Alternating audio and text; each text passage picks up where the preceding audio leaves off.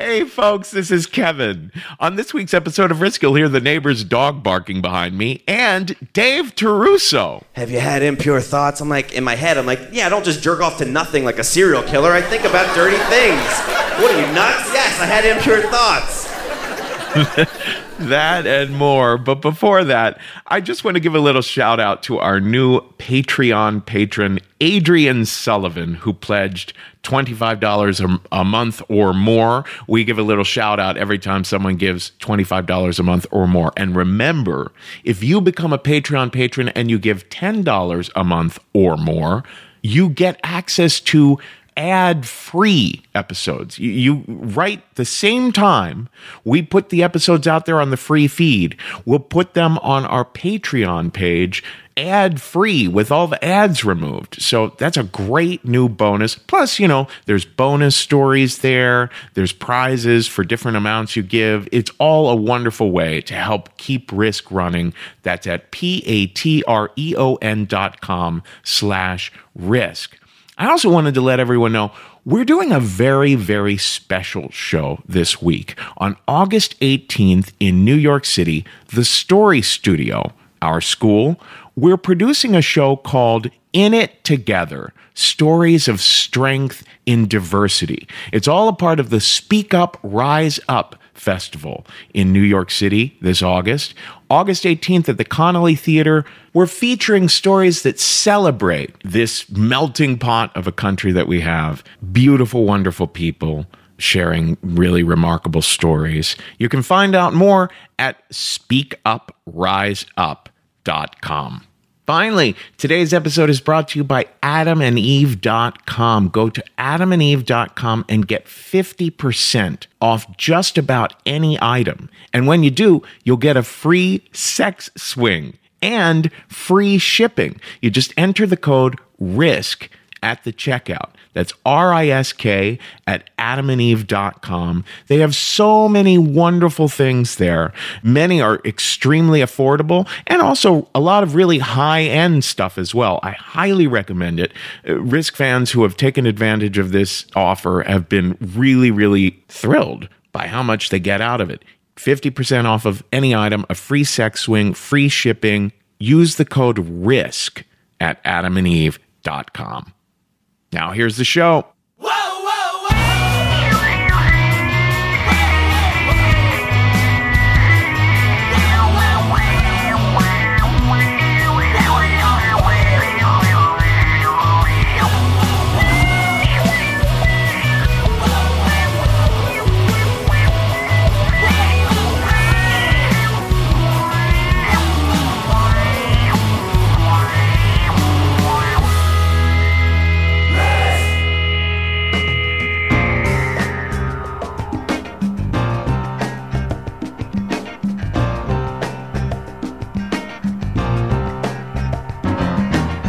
Hello, kids. This is Risk, the show where people tell true stories they never thought they'd dare to share. I'm Kevin Allison. This is Herbie Mann and Dwayne Allman behind me now. And until I can figure out how to deal with the sound issues in my brand new apartment, there will probably also be a clunky refrigerator and a neighbor's barking dog behind me, too. We're calling this week's episode Out of Bounds.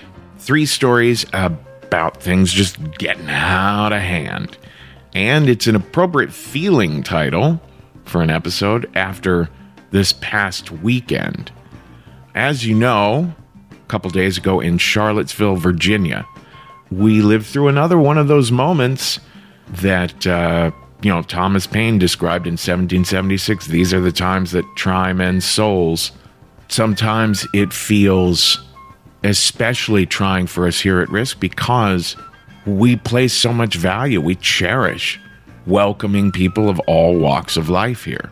Liberals, conservatives, rich, poor, men, women, trans, queer people, people of different religions, colors, cultures, backgrounds, ages, abilities, and more. I think it's important to remember clearly as Americans what came before this weekend. So, about 2 years and 2 months ago, Donald Trump announced he was running for president. If you remember, he kicked it all off that very first day by saying Mexicans are rapists. Later in the campaign, he claimed with no evidence whatsoever that thousands and thousands of Muslim Americans were celebrating on the streets of New Jersey on September 11th. He went on to say there should be a complete and total shutdown of all Muslims from entering the United States. And as the campaign wore on, he was retweeting the sentiments of neo-Nazis. He carefully avoided criticizing the former Grand Wizard of the KKK, David Duke, for his endorsement of Trump. As a candidate, remember, he told his supporters at his rallies that it would be ideal if people who were protesting at those rallies, if they had to be carried away on stretchers. And of course, we all got to hear a recording of him bragging about sexually assaulting women. The list of hateful or reckless things he said during the campaign just goes on and on. Now, back then in 2015, 2016, I predicted that all of that was leading up to a weekend like this past one. It couldn't have been clearer that this candidate was deliberately tapping into the worst layers of the American psyche, deliberately stoking a fire of fear, deliberately revving up an engine of hate. And it worked. He won the White House. And he put Steve Bannon, Stephen Miller, Sebastian Gorka, and Jeff Sessions into prominent positions on his staff, each of whom has a history of pitching in for white supremacist causes in this way or that. Gorka was even once photographed wearing an insignia linked to the Nazis. Within days of the election, a Trump spokesman was on Fox News saying maybe there should be Muslim internment camps started in our country. All of that was just before the inauguration. So, this past weekend, these groups that gathered to protest the potential removal of this statue of Robert E. Lee from the campus of the University of Virginia, they described themselves as neo-Nazis, KKK members, and white nationalists. Some carried swastika flags and Confederate flags. Some chanted "Hail Trump" and gave the Nazi salute. Some wore "Make America Great Again" hats. David Duke himself said that this rally was a turning point. He said it was proof that, quote, "we are going to fulfill the promises of Donald Trump. That's why we voted for him." And by the time the dust settled in Charlottesville, 3 people were dead, 19 were injured, and not surprisingly, the president refused to use the words white nationalists or neo-Nazis in his very brief remarks about the weekend. He suggested that the blame was on, quote, many sides, as if those who showed up to counter-protest the hate groups were equally to blame. Now, most of you know a few things about where I'm coming from, that I lean left, that I passionately feel this country would be much better off if Trump were removed from office. But most importantly, that I am a staunch defender of free speech. I defend the right of a Nazi to march around with a swastika in public, as unhelpful as I think that expression is. But when speech gets that out of bounds, it can lead to things like driving cars into people, and that's indefensible. Now, I've been reading a book lately that's fascinating me. It's called Why Buddhism is True. The author, Robert Wright, he studies evolutionary psychology. He looks at the way that natural selection has hardwired our brains to perceive things, to react to things. He says that during the millions of years that we were hunter-gatherers, our brains evolved to make us extremely tribal. Our species learned to be anxious and emotional about people who look different or think different. And yet, we have the capacity to get centered, to just be with that anxiousness, to breathe our way through it, and to be able to disagree with or even challenge one another in a civil way. Not necessarily to avoid confronting one another, not to deny our differences, but to face them calmly and compassionately. And it's not just Nazis hitting people with cars I'm worried about. At Risk, we get a lot of heat from people on the left yelling about the curation of the show and yelling about the storytellers.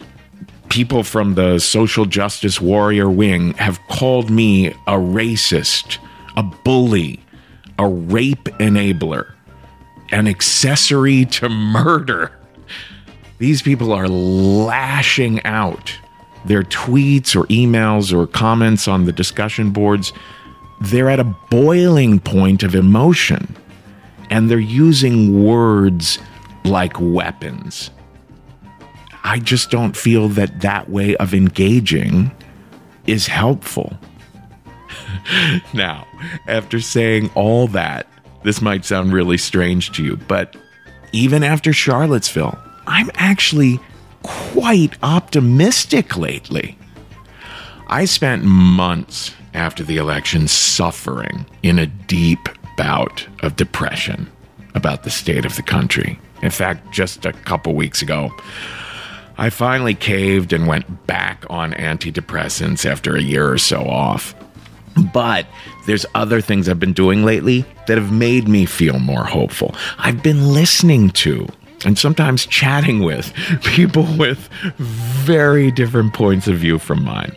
I've been listening to conservative podcasts like the Ben Shapiro Show and the Commentary Magazine podcast. But even better, I've been listening to podcasts where people on the left and right and center have in-depth conversations where they're able to strongly disagree with one another, but peacefully.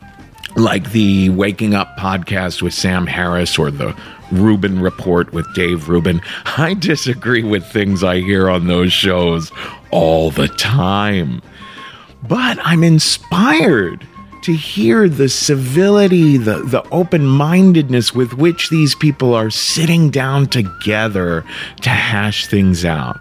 Meanwhile, there's lots of courses and books that are becoming available now on critical thinking skills, on how to debate people without spiraling into fights. And of course, as I've pointed out so many times on the podcast, there's so many wonderful groups like Indivisible or Swing Left or Organizing for Action that are encouraging people to breathe, calm down, and do some good. Let's never forget, hundreds of thousands of Americans gave their lives to defeat the Confederacy and then the Nazis. That's why you and I have to do what we can to make sure that Charlottesville does not become the new normal. So in one way, I hope that David Duke was right. This past weekend could be a turning point. It could be the moment that calm, cool, and collected, peaceful warriors finally overpower all the screaming extremists and make America sane again. Let's see if we can do that. Okay. Now, in a little bit, We're going to hear a story that was shared at our recent Risk Live show in Philadelphia from the comedian Dave Terruso. I'll talk a little bit more about this after the story, but there's some alleged criminal activity on the part of a couple of the characters in that story. To our knowledge, no one was convicted of those alleged crimes, but they were widely reported. I'll talk about that more later. But before Dave's story, we're going to do something we do every once in a while. We're going to feature a story that was not told at a Risk Live show, but at a Mystery Box show in Portland, Oregon. Our good friends at mysteryboxshow.com sometimes share with us stories that they recorded out there. Rocky Wing can be found on Twitter at _pastor_fail. Here he is now, Rocky Wing, with a story we call Second Coming.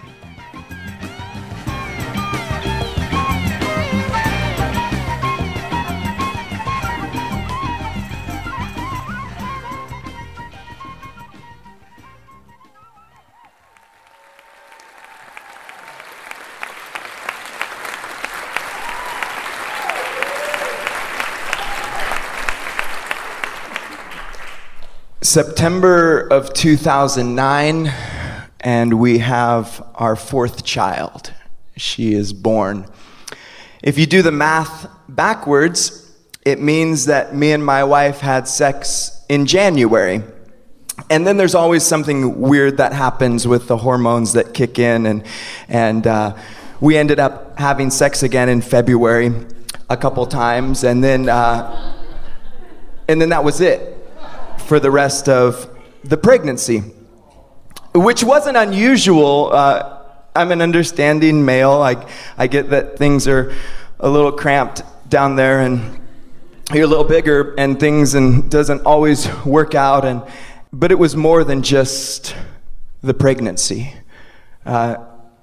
Sex with me and my wife had been this gradual decline over the years. We started like many newlyweds, 3 or 4 times a week. And through the years, it dropped to once a week, then once a month, then every other month, to where it would get to maybe once every 3 months or 6 months. So to go 8 months was not a big deal for our relationship, though it was a big deal for me.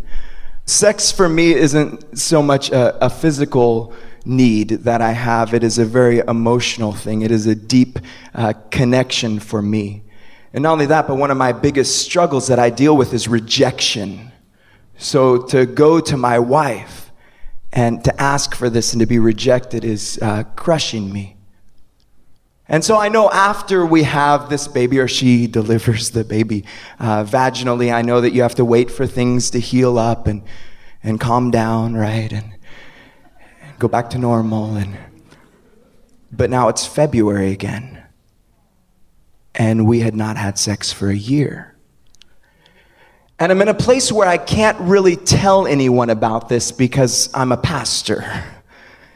And as a pastor on a stage, you're supposed to be an example. And part of being an example is you're supposed to have a good marriage. And so if I were to tell any of my friends who are either fellow pastors at the church that I'm going to, or people that actually go and sit down in the congregation at my church, that me and my wife hadn't had sex, by the way, in a year, I don't think I would have my job too long. And this is the job that I dreamed of having since I was 16 years old. This was a job that I went into debt for at a 4-year Bible college. My degree says ministry with a minor in theology. I'm qualified for nothing else, friends. So I keep it a secret. And now it's February again. And we haven't had sex for 2 years. And it's February again, and we haven't had sex for 3 years. And then I finally tell someone after 3.5 years. I open up to someone I trust. And me and my wife begin to go to counseling. Every Monday night for a year, we meet 2 hours with this man and his wife. And it's February again. And it's February again. Now it has been 6 years. that me and my wife have not had sex. And I remember that January I made a New Year's resolution. This is January 2015. I made this resolution that I'm going to try, with this help of the God that I preach about on stage every weekend. And I wake up every morning to go on my run, and I'm praying, and I get home very excited, and I pray for her, and this goes on for 2 months, but then it's February again, and it's been 6 years. And I remember the night, I remember going in to give her a hug goodnight. At this point, our only touching is hugging and holding hands. We're not even kissing anymore. And I go to give her a hug goodnight, and she feels my erection press up against her belly. And her body turns rigid, and she takes a step back. And that was when I knew my marriage was over. But I can't get a divorce. Pastors can't get divorced. People in the church can, but again, you're that example. If I get a divorce, not only do I lose my 4 kids, but I lose my job, I lose my calling, I lose all the friends I've made over the 18 years in this job. And so I keep that secret. And I'm living a double life now. On stage, one person, at home, another person. Me and my wife's relationship continues to deteriorate. We're not even talking now. She's in one room, I'm in the other room. We're texting in the same house. Never even touching now, not even holding hands or hugging. And into this existence, a very lonely existence, a very rejected, not able to even show this to anyone, carrying this lie inside of me, this woman enters into my life. This beautiful woman with the soul of an artist. Ari comes in. She goes to my church. And I remember one of our first deep conversations, she asks if she can pray for me or if I can pray for her. That's how our conversation starts. And we begin to have this conversation over Facebook message. And we stay up till 1 a.m., 2 a.m. every night for 3 weeks.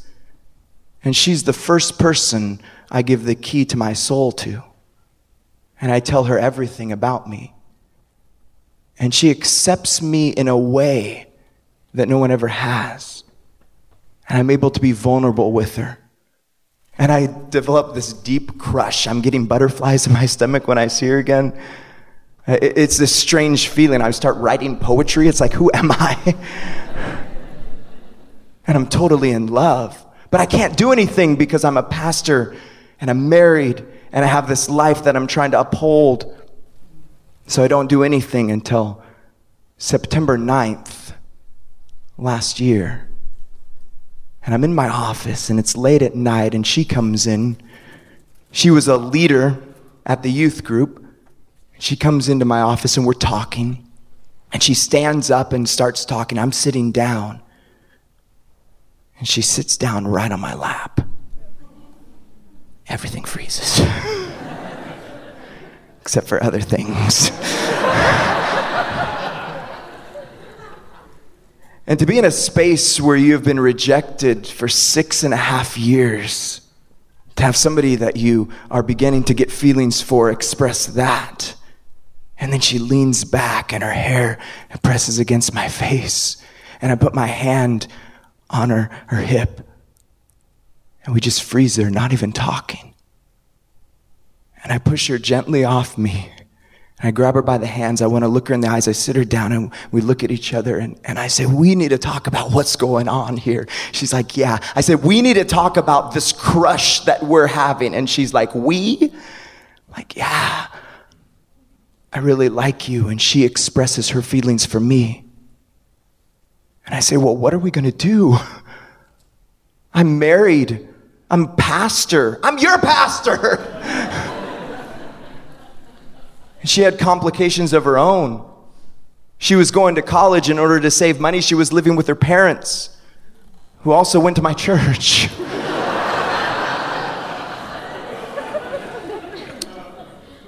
And so we began a secret relationship. Again, over Facebook. Just talking. We would watch Netflix together. Okay, start it on 3, 2, 1, and then talk about it during. We would maybe kiss for like 30 seconds at a time here and there. And then in November, we went to a camp where she was the song leader and I was the speaker. And the cool thing about being the camp speaker is you get your own cabin.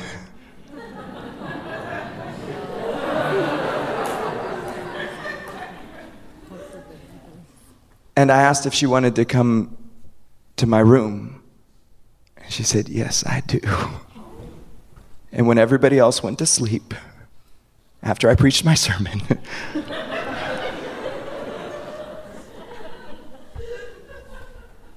she came into my room. And that was the first time I had made love in 6.5 years. And afterwards, we turned and faced each other. And I said to her, Ari, I want you to know that that was more than physical for me. That was a connection. We are now connected and nobody will tear us apart. And we continued on through the months in this secret relationship. And we decided to break up in January. And the reason is we hadn't been found out yet. We were really good at keeping this thing secret. Nobody knew. Nobody guessed. And so we decided we were going to break up in January, and then I was going to do what I needed to do. I was going to get a divorce. I was going to tell my boss. I was going to step down from leadership. And then when the dust settled from it all, we would get back together and not tell anyone about the affair. And through the entire month of January that I was broken up with her, I began to realize that this plan that I had would destroy me, it would destroy her, and it would destroy us. Because if we planned on getting together and we planned on getting married, then everybody would always ask us, how did you meet? And we would all know that our real foundation of our relationship was a lie. And I said, we need to come clean. So January 26th of 2016, I asked my supervisor to come into my office. And I told him the story I just told you. That was a Tuesday. On Friday, I lost my job. On Saturday morning, I told my wife and moved out of the house. On Monday, our entire staff heard. The following weekend, they told the entire church that Pastor Rocky is no longer a pastor with us. He confessed to adultery. And for those that weren't there the weekend, they sent out a mass email to everyone on the following Monday. I had a lot of guilt because I had a lot of trust, and I broke that trust, and I lived a lie, and I knew that. So I said, I will do whatever they ask of me. I said, I will do whatever you ask of me, church leadership, except I am going to get a divorce, and I'm going to be with Ari. But everything else I will do, and one of the things they asked me to do was not to contact her. And so I didn't through February, through March, through April, and through May, and those were the darkest months of my life. Not being connected to my soul that I had fallen in love with.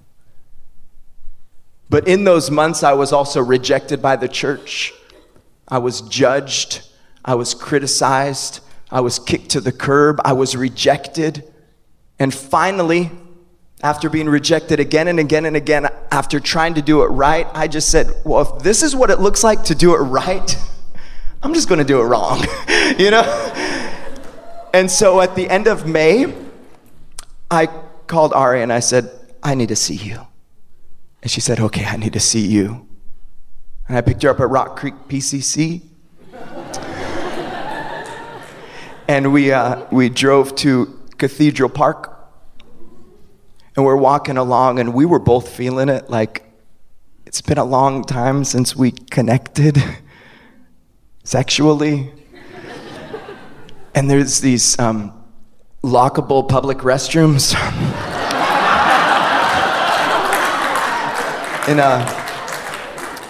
at Cathedral Park, and it's amazing. I didn't know how multi-purpose a sink was, but it's so true.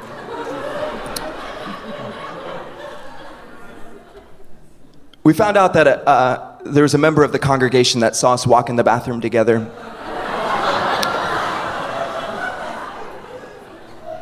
They called the pastor of the church.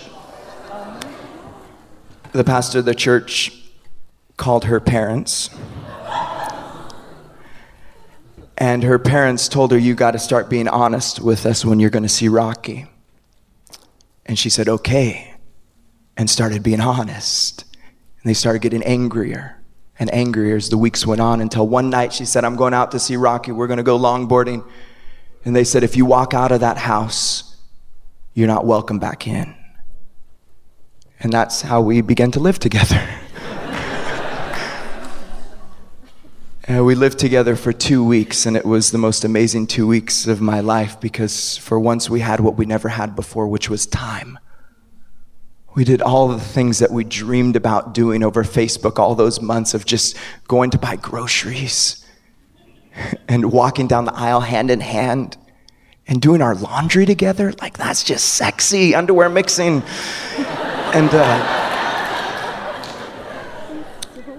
And making love every morning and every night, and just sleeping next to my love.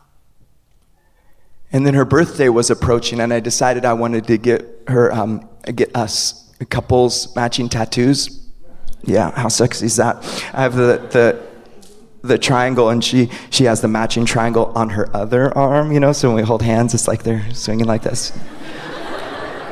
Super cute.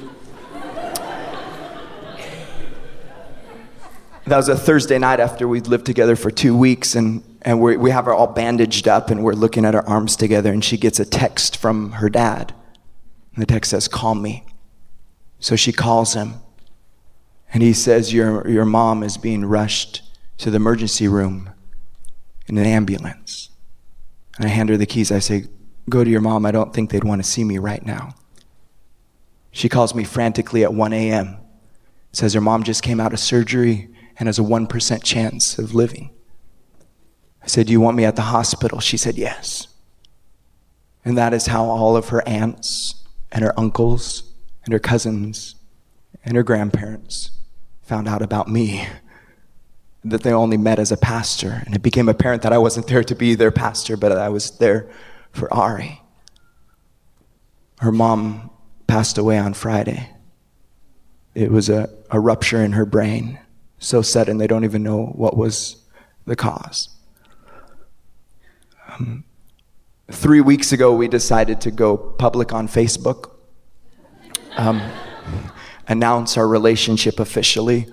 At the last count on our relationship status update Facebook change, we have 11 teary faces.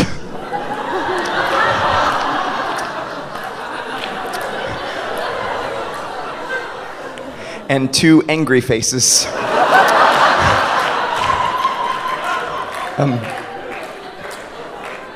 We've decided to delete all the angry comments, but we usually take a screenshot of them before and laugh at them later.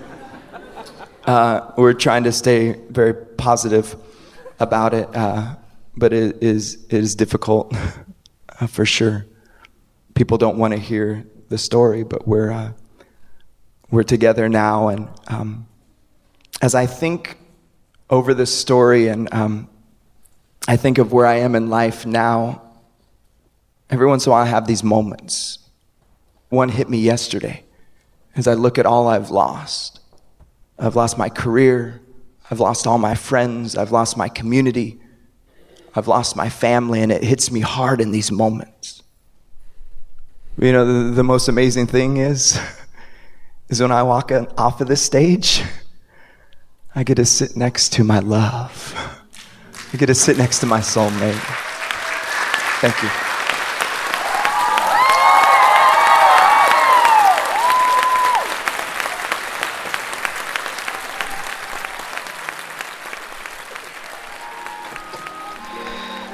One thing's sure. Certainly stirred up plenty of action. I had an interesting evening after I got rid of the cops. Good for you. I had a drink with Nancy. She's stuck on you.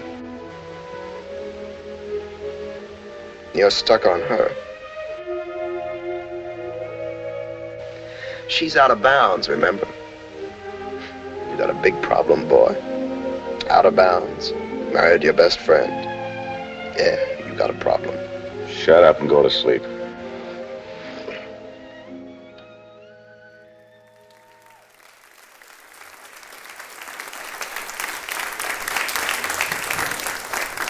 How's it going, everybody? All right. When I was a little boy, I wanted to be a Catholic priest. But instead, I grew up to be a raunchy nightclub comedian. And this is the story of my journey from one vocation to the other. So, I'm Italian, from South Philly.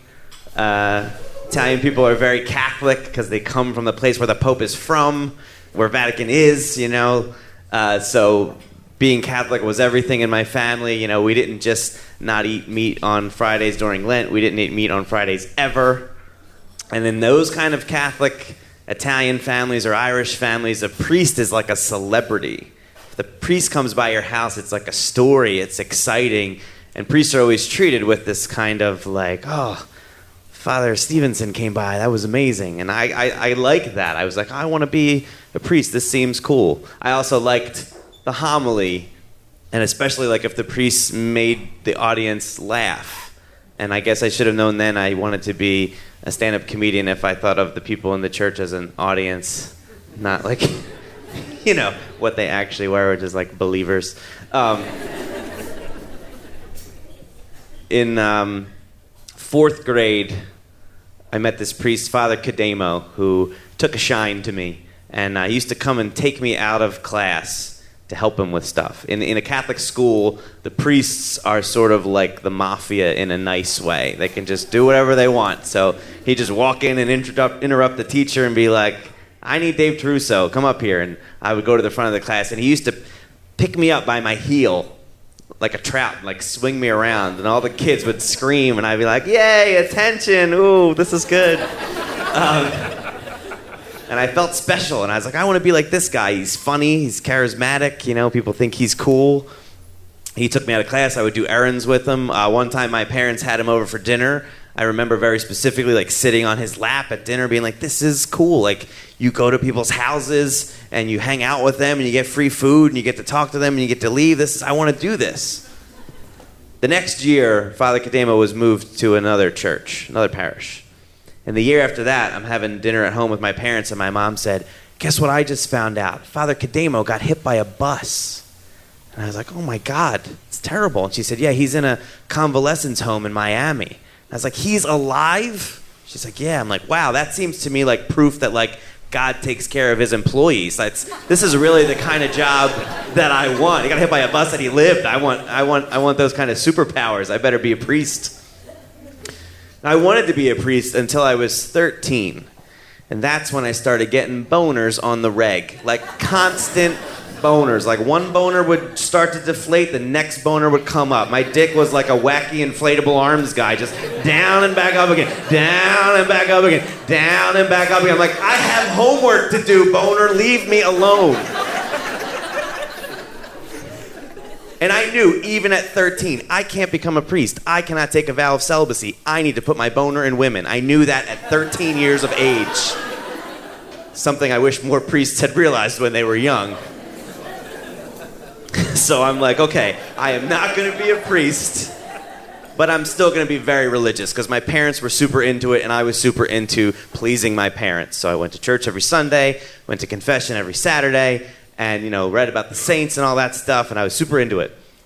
When I was 14, we moved to a new parish, and this parish only had one priest.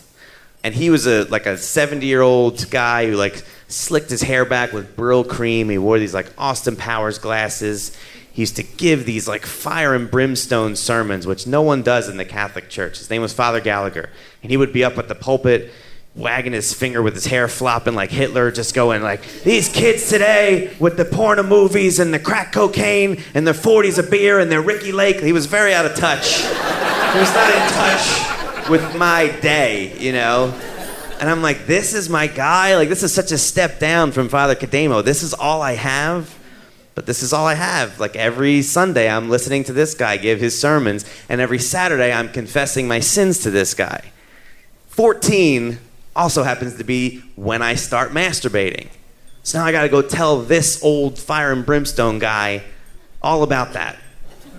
If any of you are not Catholic, have never been in a confessional, the best way to describe it is it's like if a phone booth fucked a coffin. That's basically what what a confessional is. It's the same dimensions as a phone booth, but you feel like you're dead. It's dark, there's a big red drape, it smells like incense and old people. Terrible. And you're in the dark just waiting. And then the priest sits down on his side, and there's some kind of sensor in there or some kind of button, because there's this little red cross, and it lights up when he comes in. He slides back the grate. You can't see him, but there's like a thing here. You know he's there. You see his shadow. You feel his hot breath coming through. You smell his aftershave. You hear his like obscene phone call breathing. It's very uncomfortable. You feel like you're gonna die. And so you got to tell this guy your sins, right? And you go through like the 10 Commandments. That's how you're supposed to tell him your sins. So I'd be like, I haven't put God first in my life. I took God's name in vain. I talked back to my parents. I lied to my teacher about why my homework wasn't done. And then I would get to the masturbating part, and that seemed to be the part he was really interested in. You know, he'd always be like, how many acts of masturbation have you committed? And even then I was like, at 14, like, why does it matter how many times? Like, is jerking off more of a sin? If it is, I was guilty of that, because my numbers for the week were like 23. You know, like I was really, the wacky inflatable arm penis I had, like I had to take care of it a lot. So then I'd tell him that, and he would want to know, like, have you had impure thoughts? I'm like, in my head, I'm like, yeah, I don't just jerk off to nothing like a serial killer. I think about dirty things. What are you, nuts? Yes, I had impure thoughts.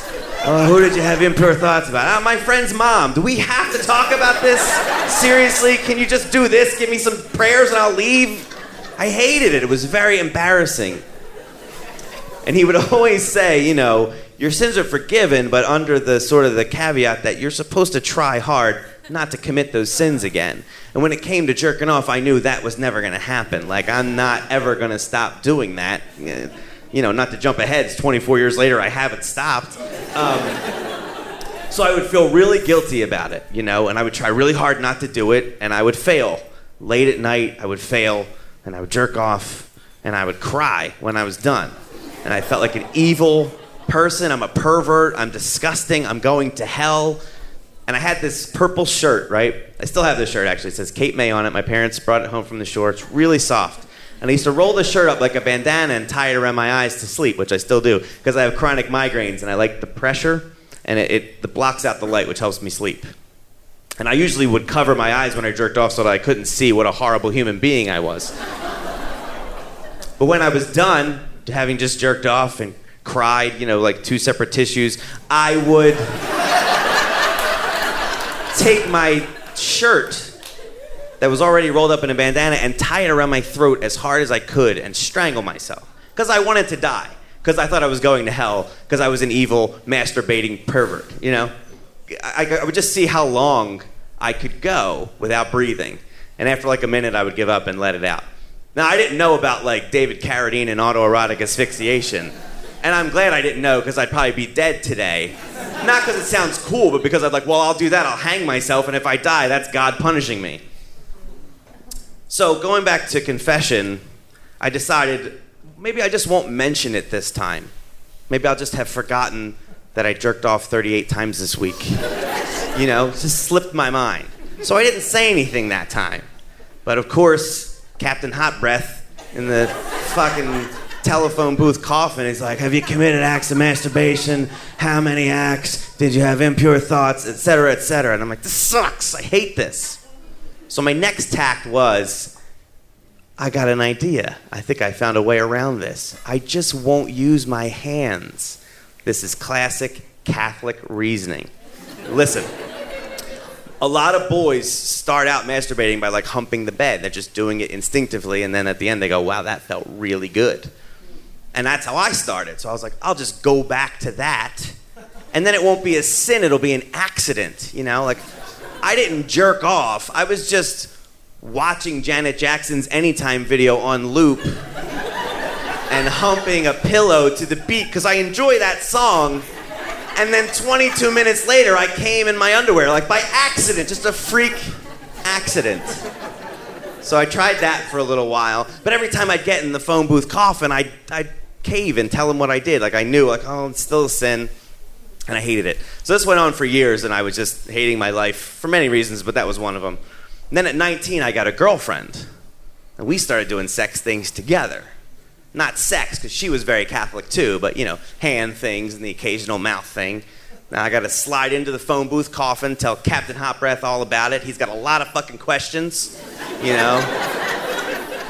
you use your hand? Did she use her hand? Did she use her mouth? Did you ejaculate? Where did you ejaculate? It's a fucking CSI episode every time I get in this booth. It is awful. It's not fun. It's like telling someone else's grandfather what you do with your girlfriend. I didn't like it at all.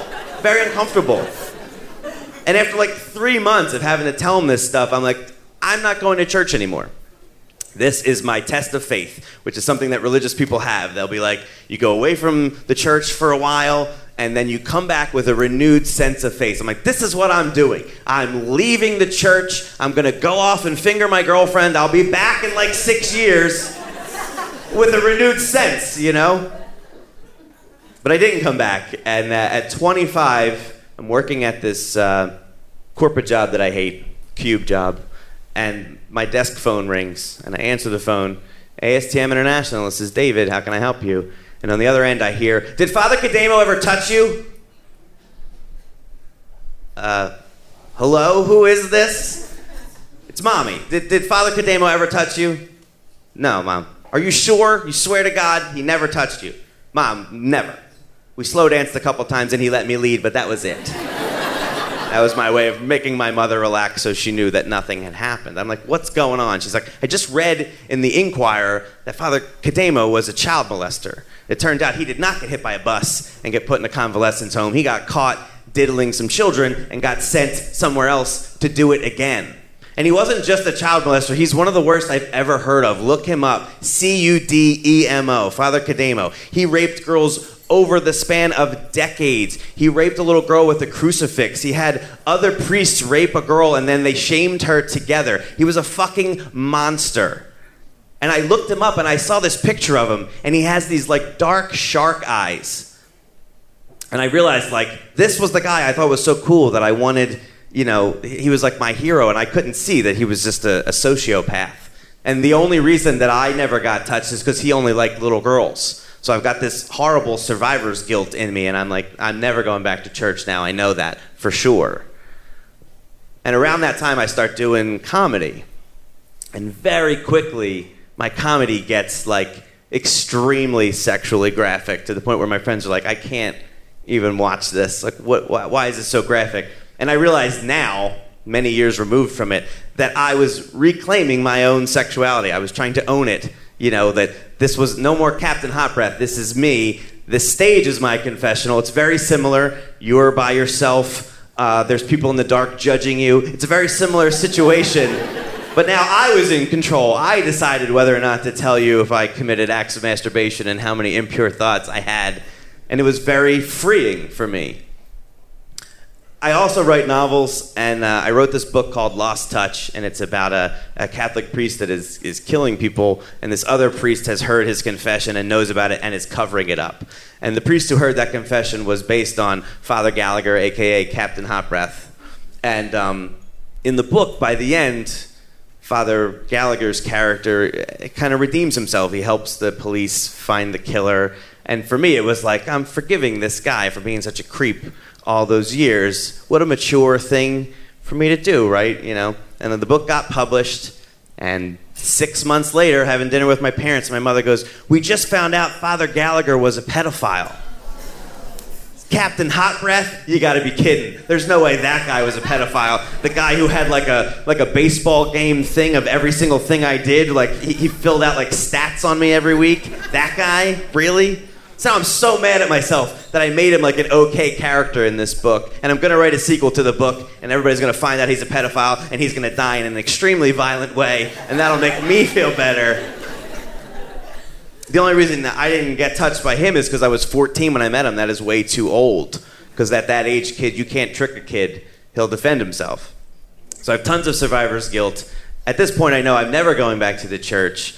And my parents, are very Catholic, and they're great people, and they want me to get married in a Catholic church, and they want me to raise my kids Catholic, and I'm not doing it.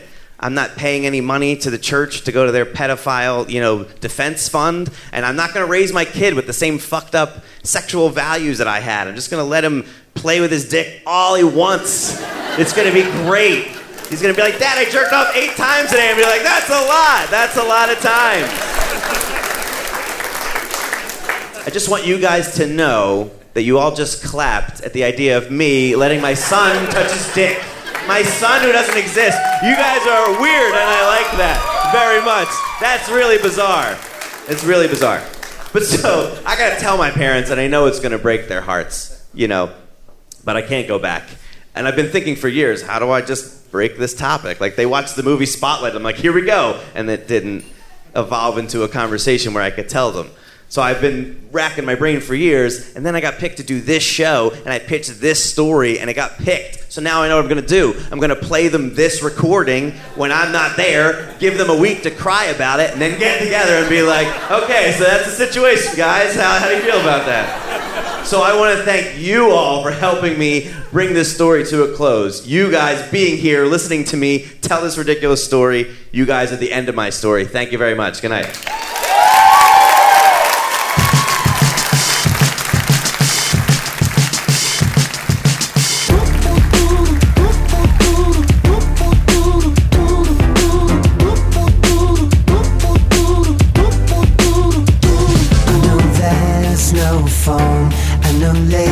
To put on to this thing we keep and dip into when we need. And I don't have the right to ask where you go at night, but the waves hit my head to think someone's in your bed. I get a little bit Genghis Khan.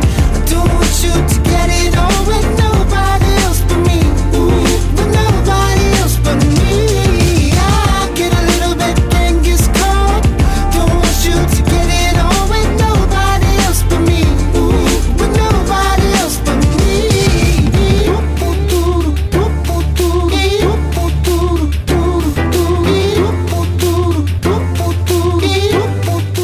This is Risk. This is Mike Snow behind me now, and we just heard from Dave Terruso. That was recorded at a recent Risk Live show in Philadelphia. You can find Dave at daveterruso.com. That's Terruso. Now, like I was saying before, there are a lot of newspaper reports about the alleged crimes mentioned in that story. Both cases were heard by grand juries. Both men lost their careers in the priesthood. But as far as I can tell from Google searches, neither was officially found guilty and convicted for what they were accused of. So just to be on the safe side, I want to make that clear. Also, I just got an email from Rocky Wing, the first storyteller on today's episode. He said, "Hey, I told that story at the Mystery Box almost a year ago. I'm happy to say that Ari and I are now engaged to be married." So congratulations to them. For our final story, we're going to hear a bit of a recent Risk Live show at the Bell House in Brooklyn, where we do the show once a month. Donna Bailey reached out to us recently. She shared some YouTube clips of stories she shared around New York, and I'm so glad she did. What a lovely talent. Donna has done her share of acting and writing and now storytelling. I believe she's in the process of writing a new play as we speak. Here she is now at the Bell House in Brooklyn.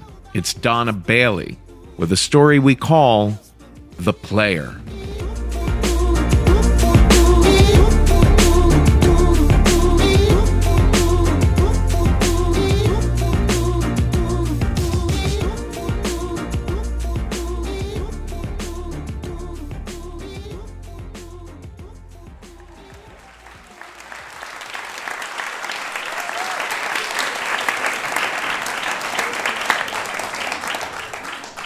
When I first became aware of Margot, I was in the 8th grade. I knew who she was. She lived in my neighborhood. We had gone to the same grade school together. But I didn't become really aware of her until 8th grade. I wouldn't describe her as pretty but she was very cute.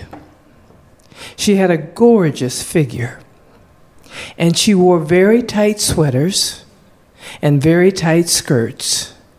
And when she walked down the street, her behind would go back and forth and back and forth, because Margot really liked the boys. And the boys liked her.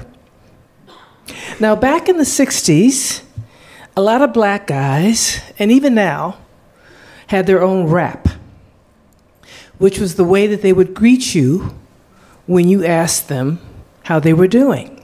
I'll give you an example. My father, anybody saw him or called him, say, "How you doing?" And he would say, "Oh, I'm just sitting here with the chickens. Just sitting here with the chickens." I never knew what the hell that meant. I have never seen my father with any chickens. My oldest brother, who was a pothead, whenever you would, somebody would greet him, he would say, "Oh, I'm pretty fair for a square." Get it? Fair, square. And there was one boy, George, he had a different rap for whoever it is he ran into. And the rap that he would give me, I'd say, "How you doing, George?" And he would say, "I'm Superman, able to leap tall buildings with a single bound. And you, baby?" Black guys. Well, Margot had her own rap, too.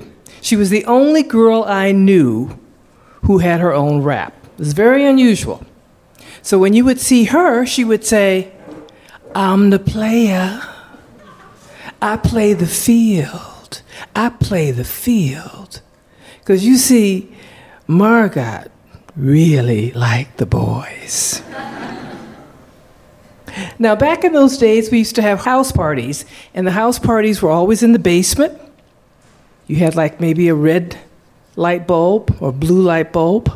You had a record player. Margot was a very good dancer, but she was also good at something else. If you know what a basement looks like, that's where the furnace is, and there's a little crawl space by the furnace, and she would go into that crawl space and she would make out with whatever boy wanted to make out with her. We all knew this. One night I was at a party with her, and her brother, her oldest brother, showed up. Tall, mean. He didn't speak to anybody, walked over to the record player, took the needle off the record, said, "Okay, let's listen up. I'm looking for my sister. I know she's here."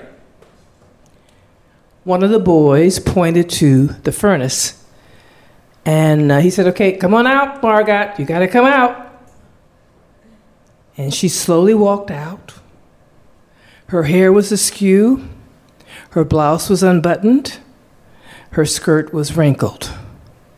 She walked really slowly up the stairs, and when she got to the top, she waved. "Bye, y'all.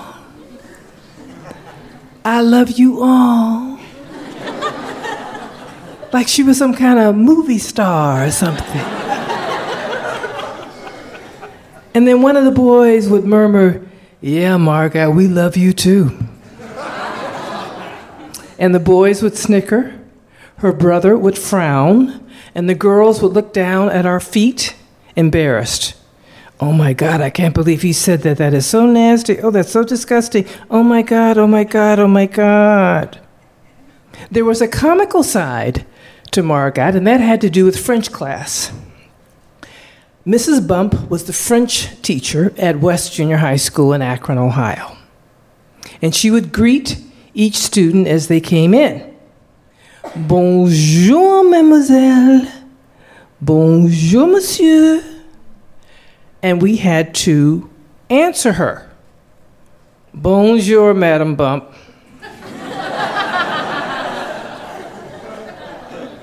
The funny part of that class was when Margot was asked to recite. I don't know whether Margot just didn't want to speak French properly, or she just didn't know how to do it.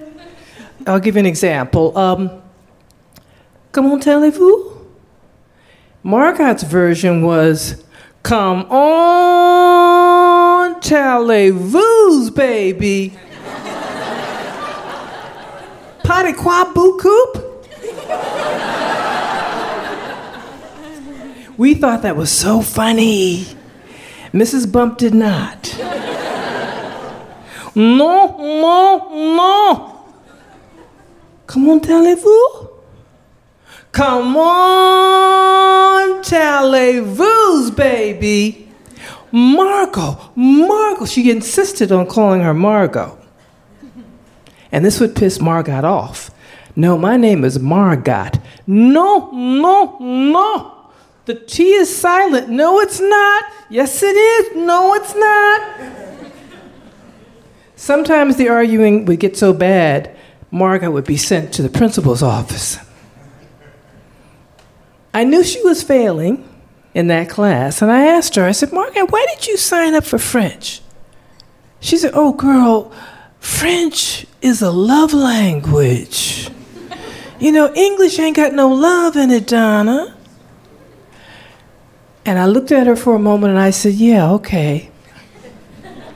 Yeah, I see. When we got to high school, her reputation was pretty much set in stone. Boys would walk through the hallways and they would say, Margot's got it. Pass the word. Margot's got it. Pass the word. But she didn't seem to care about what people said behind her back. I'm the player. I play the field. I play the field. We graduated in 1966. And I guess about a year after that, I ran into her at J.C. Penney. She looked a little rough around the edges. There were rumors that she was a prostitute. But I knew that couldn't have been true because her parents were very strict and she was still living at home. How you doing, Margot? Oh, you know me, girl. I'm the player. I play the field. I play the field. Donna, are you in college now? I said, yeah. You like school? I love school. Girl, I couldn't handle that school mess, girl. I just couldn't do it, you know? I couldn't do it. You know, all that T is silent shit, you know, I just couldn't do it. Donna, why don't you call me so we can hang out? You and I just hang out, okay? Call me. Okay, Margot. I'll call you. But I knew I wasn't going to call her. Margot was the girl that our parents told us not to hang out with. Margot had a bad reputation. About 6 months later, Margot died. There were rumors that she had died of a botched back alley abortion. The truth was that she died of an aneurysm. Here one moment, gone the next. I have never talked to anybody who went to her funeral. I never read any announcement. Nobody knew where it was. She was only 19. People in Akron, Ohio, still badmouth her after all these years. And when they do, I make a point to stand up for her. And there's a reason why I do that. Because you see, I was a lot like Margot. I liked the boys too. But the difference between Margot and I is that I kept my virginity until my wedding night, which is what girls did back then. I had a bad girl sensibility, but I wanted a good reputation. I kept my grades up and my legs closed.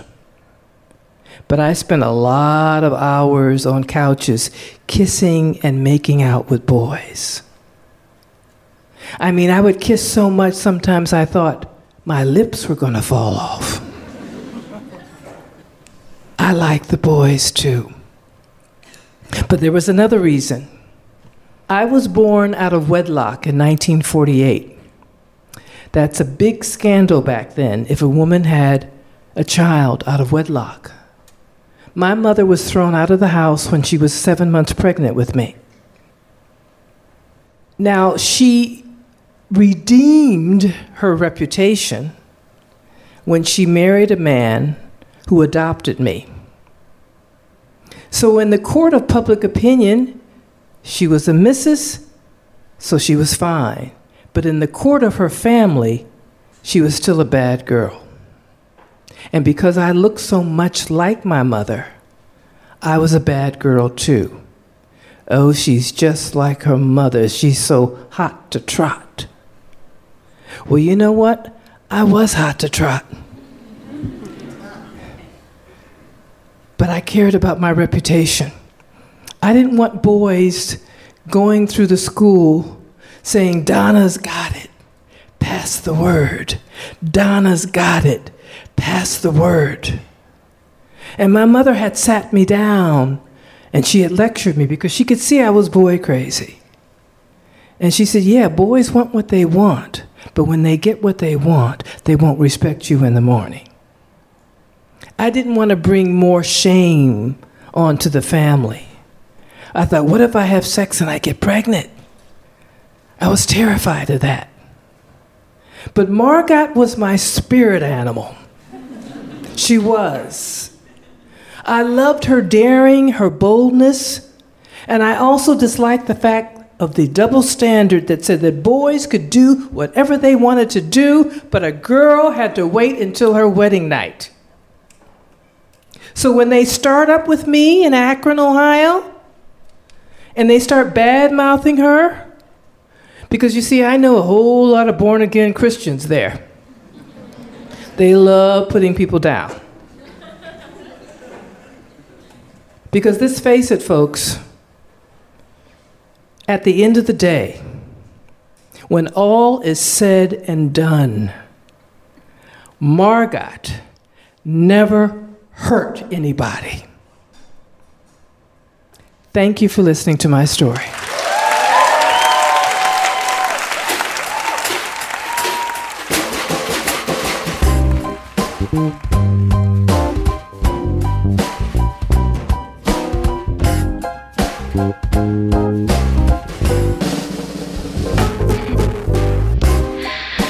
I know I got a dirty mind. It's in the gutter all the time. I don't believe that it's a crime.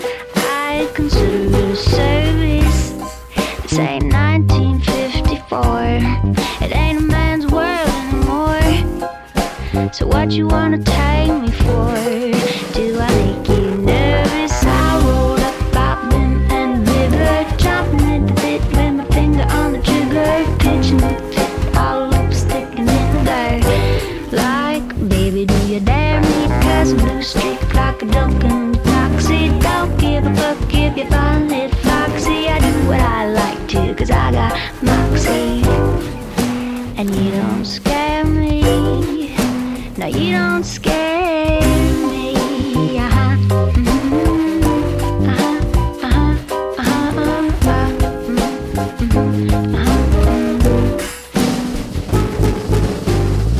That that is all for this week's episode, folks. This is Carsey Blanton behind me now, as well as the neighbor's barking dog.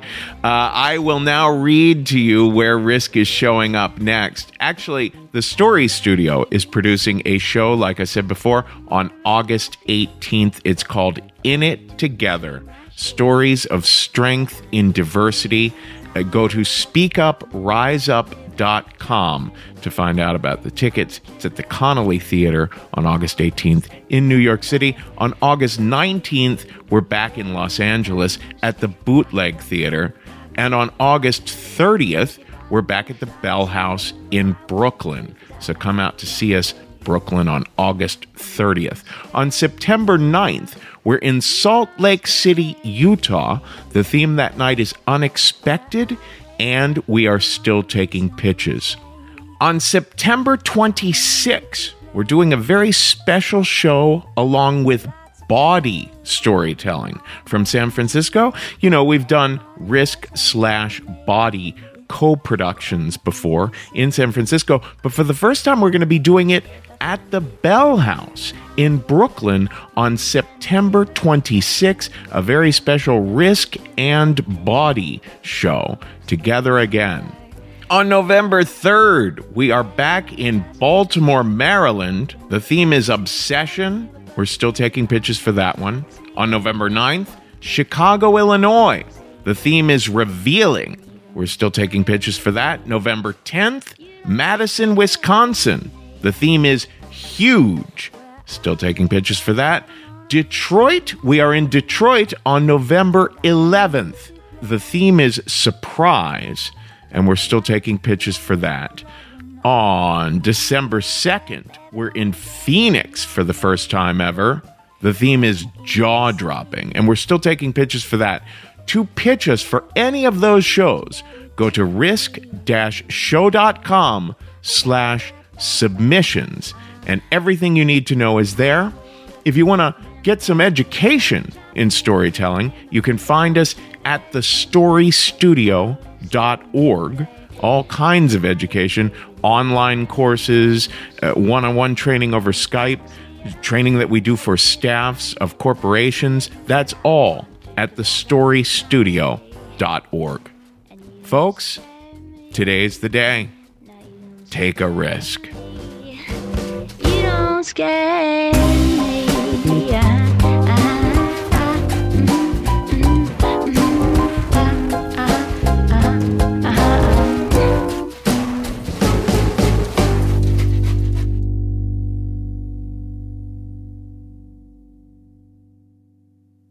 Oh my gosh, folks, I totally forgot. My editor just reminded me, Jeff Barr, the episode editor, just called me to remind me. This was our 350th episode. 350 episodes of Risk. This whole thing started, I had $0 to my name, so it just started from nothing. And here we are now. 350 episodes, folks. Holy camole.